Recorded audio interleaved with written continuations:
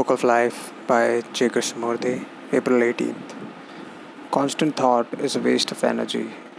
Most of us spend our life in effort, in struggle, and the effort, the struggle, the striving is a dissipation of that energy. Man, throughout the historical period of man, has said that to find that reality of God, whatever name he may give to it, you must be celibate. That is, you take a vow of chastity and suppress, control, battle with yourself endlessly all your life to keep your vow. Look at the waste of energy. It is also a waste of energy to indulge, and it has far more significance when you suppress. The effort that has gone into suppression, into control, into this denial of your desire, it distorts your mind.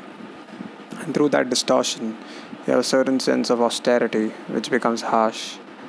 Please listen, observe it in yourself, and observe the people around you, and observe this waste of energy, the battle.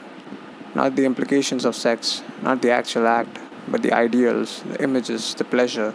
The constant thought about them is a waste of energy. And most people waste their energy either through denial or through a vow of chastity or in thinking about it endlessly.